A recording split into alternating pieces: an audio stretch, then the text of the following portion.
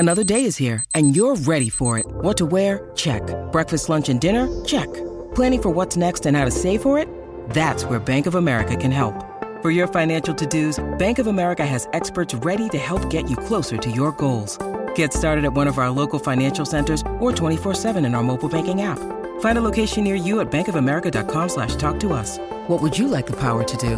Mobile banking requires downloading the app and is only available for select devices. Message and data rates may apply. Bank of America N.A., member FDIC.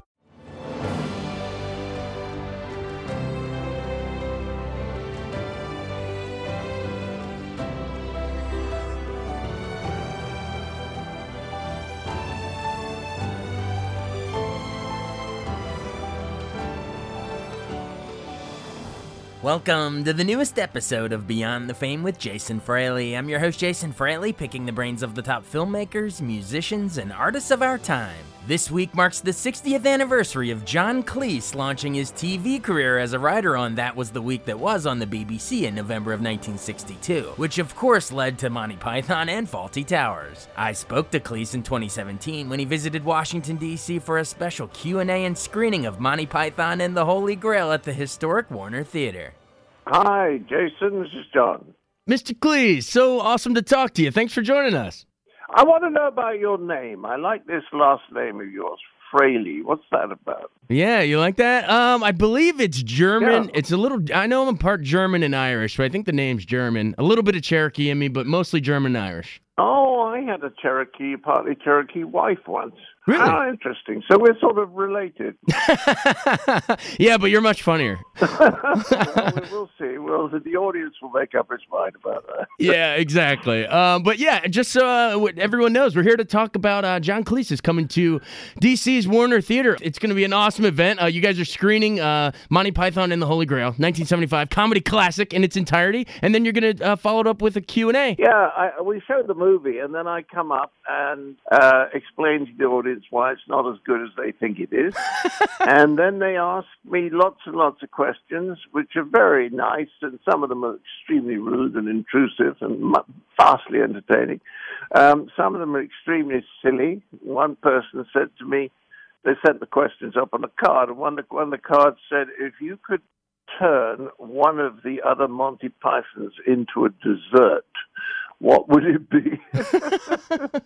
What did you say, and who did you say?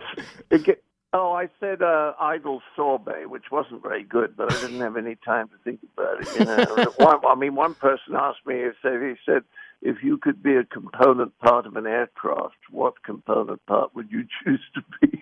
Yeah, I said the joystick to that one.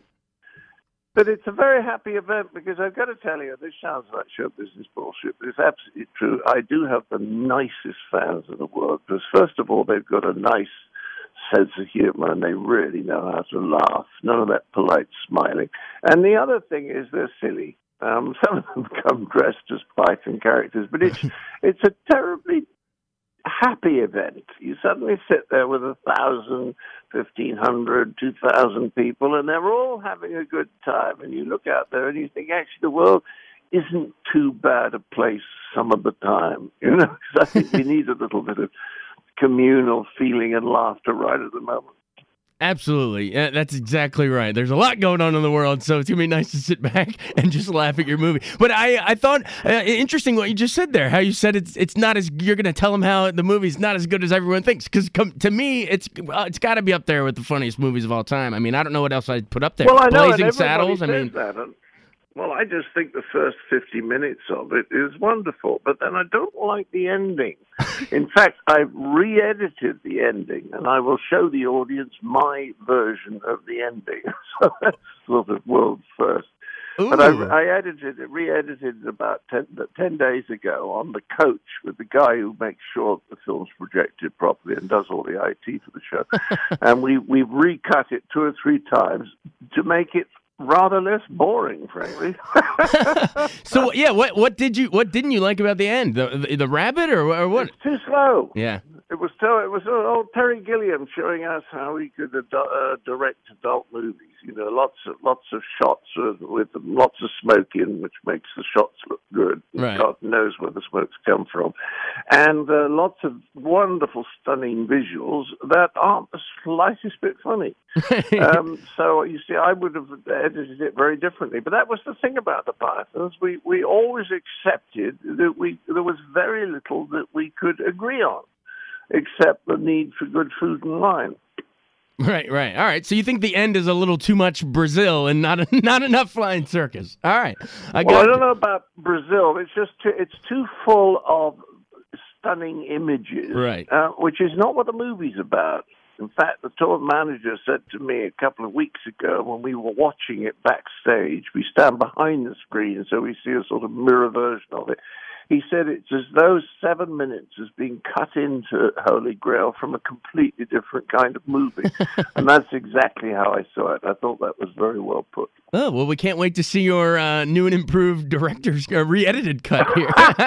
Which the audiences say they like it better. Yeah. I don't know if they're just being polite, but actually I think they do, because they suddenly realize how much of that ending isn't really funny. Right, there you go. Well, up until that point, it's funny as hell, man. I mean, obviously, we'll remind our listeners, in case they haven't seen it in a while, you played Sir Lancelot the Brave, but also tons of other little, supporting characters. Well, I played a guy whose arms and legs get chopped off. I always enjoyed that. The Black Knight. How did you come up with It's Only a Flesh Wound?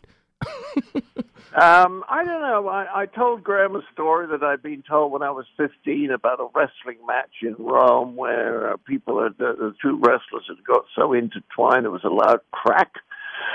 And one guy's arm had broken, and the referee broke it up and sent him off to get his arm set and said to the other guy he won, and the other guy was dead. And that struck me as being terribly funny. I think to have gone through that and won, and never to know that you'd won would be very disappointing. The teacher tried to tell us that it meant that if you didn't give up, you couldn't be beaten. So if you think about it, that's what gave us the idea for the Black Knight. And talk about how that scene, the importance of how it sort of ramps up, how you lose one limb at a time. I mean, if you just lost them all immediately, it wouldn't be as funny. But I love how you just keep adding and keep losing limbs, and it's by the end you're just hopping on one leg. I'm dying, cracking up just thinking about it. But, a guy who only had one leg, a monopod. Who was a silversmith in the city of London, and his name, I always liked this, was Richard Burton. He took over from me and put my armor on after I'd lost one of my legs.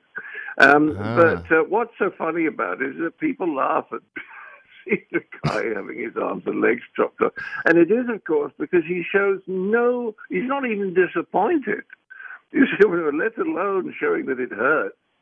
And if he did indicate for a moment that he was hurt, then the audience would stop laughing. But when he doesn't, then it's like watching Tom and Jerry. Yeah, exactly. You know what I mean? He just keeps on coming. He just keeps on coming. It doesn't matter what he loses. He keeps coming. When you need mealtime inspiration, it's worth shopping Kroger, where you'll find over 30,000 mouth-watering choices that excite your inner foodie. And no matter what tasty choice you make, you'll enjoy our everyday low prices, plus extra ways to save, like digital coupons worth over $600 each week. You can also save up to $1 off per gallon at the pump with fuel points. More savings and more inspiring flavors make shopping Kroger worth it every time. Kroger, fresh for everyone. Fuel restrictions apply. Your brain needs support, and new Ollie Brainy Chews are a delightful way to take care of your cognitive health. Made with scientifically backed ingredients like Thai ginger, L-theanine, and caffeine, Brainy Chews support healthy brain function and help you find your focus, stay chill, or get energized. Be kind to your mind and get these nootropic chews at ollie.com. That's OLLY.com. These statements have not been evaluated by the Food and Drug Administration. This product is not intended to diagnose, treat, cure, or prevent any disease. I'm Bradley Trainer. And I'm Don McClain. We have a podcast called Blinded by the Item. A blind item is gossip about a celebrity with their name left out. It's a guessing game, and you can play along. The item might be like, this A-list star carries a Birkin bag worth more than the average person's house to the gym to work out. Pretty sure that's J-Lo. And P.S. the person behind all of this is Kris Jenner, LLC. We drop a new episode every weekday so the fun never ends. Blinded by the Item. Listen wherever you get podcasts and watch us on the Blinded by the Item YouTube channel. And you also, of course, you play the man bringing out your dead. And do you remember which one of you guys came up with, when you were sitting writing the script, which one of you came up with the guy over your Graham shoulder? And I wrote that. Yeah. I know I wrote it with Graham, but when you write something with someone, you never remember afterwards which one of you said what. Yeah. But that's wonderfully cruel. It's extraordinary. I want to laugh at something so cruel, but again, it's like a cartoon, you know. I bring the guy out, and he says, "I'm not dead yet." I feel happy. I can't remember. Yes, that's right. And I'd say something like, "Shut up, you'll be dead soon." And he says, "No, but I'm not dead yet." It's wonderfully cruel, but that's why we can laugh at it so much, because nobody's really upset. I'm sensing a theme here. You know, as the Black Knight, he just loses limbs, keeps coming. Even the dead guy keeps coming. He's happy. Yeah, well, there's a lot of very black humor in it, but it's silly humor, and you know, nobody takes it any more seriously than they would Tom and Jerry. Absolutely. And, all right, one more supporting character from the movie that you played, the witch hunting villager, when she turned me into a newt, but you got better. Talk about the importance of the pause in between the newt and the I got better. I think it's all in the pause that makes it funny. You're quite right, because when he says she turned me into a newt, there's a pause while everyone around him looks at him and registers the fact that he is definitely not a newt at that moment. So then he has to modify his excuse. He's quite right. It's the pause that's funny. So when the person in the Q&A in the audience asked if you could turn someone into a dessert, you turned them into dessert, but they got better. Very good. There you go. Very all right. good. No, I hadn't thought of that. It's such a. There you go. There's your response. If anyone asks that again, but no, it's to me the funniest thing is the sight gag, just the visual of the clanking of the coconuts as the galloping horses. Do you remember how you guys came up with that one? Well, that was Michael Palin, I think. Terry Jones may have had a hand in it, but it was basically Michael's stuff. And when we were writing the script to begin with, we had no idea what we were doing, and we certainly had no idea what the film was going to be about. In fact, we threw away, you might not believe this, but it's true, we threw away 90% of the first draft. Wow. It just wasn't any good. I mean, it was funny, but it didn't hang together in any way. So when we then focused on Michael's piece with the coconuts, we suddenly thought, this is what the movie's about. This is it. We just got a sense that we should be writing it in that period, because in the first draft there was a lot of stuff from modern day. So once we decided to do it, make it medieval, we were away. And of course, it's very lucky in retrospect, because of course, because it's historical, it never dates.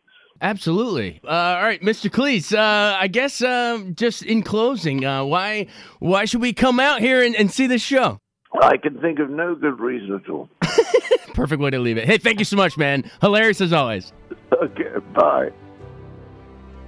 Thanks so much for listening to Beyond the Fame with Jason Fraley. Our theme music is Scott Buckley's Clarion. Remember to give us a 5-star rating if you like what you hear. We'll see you next time.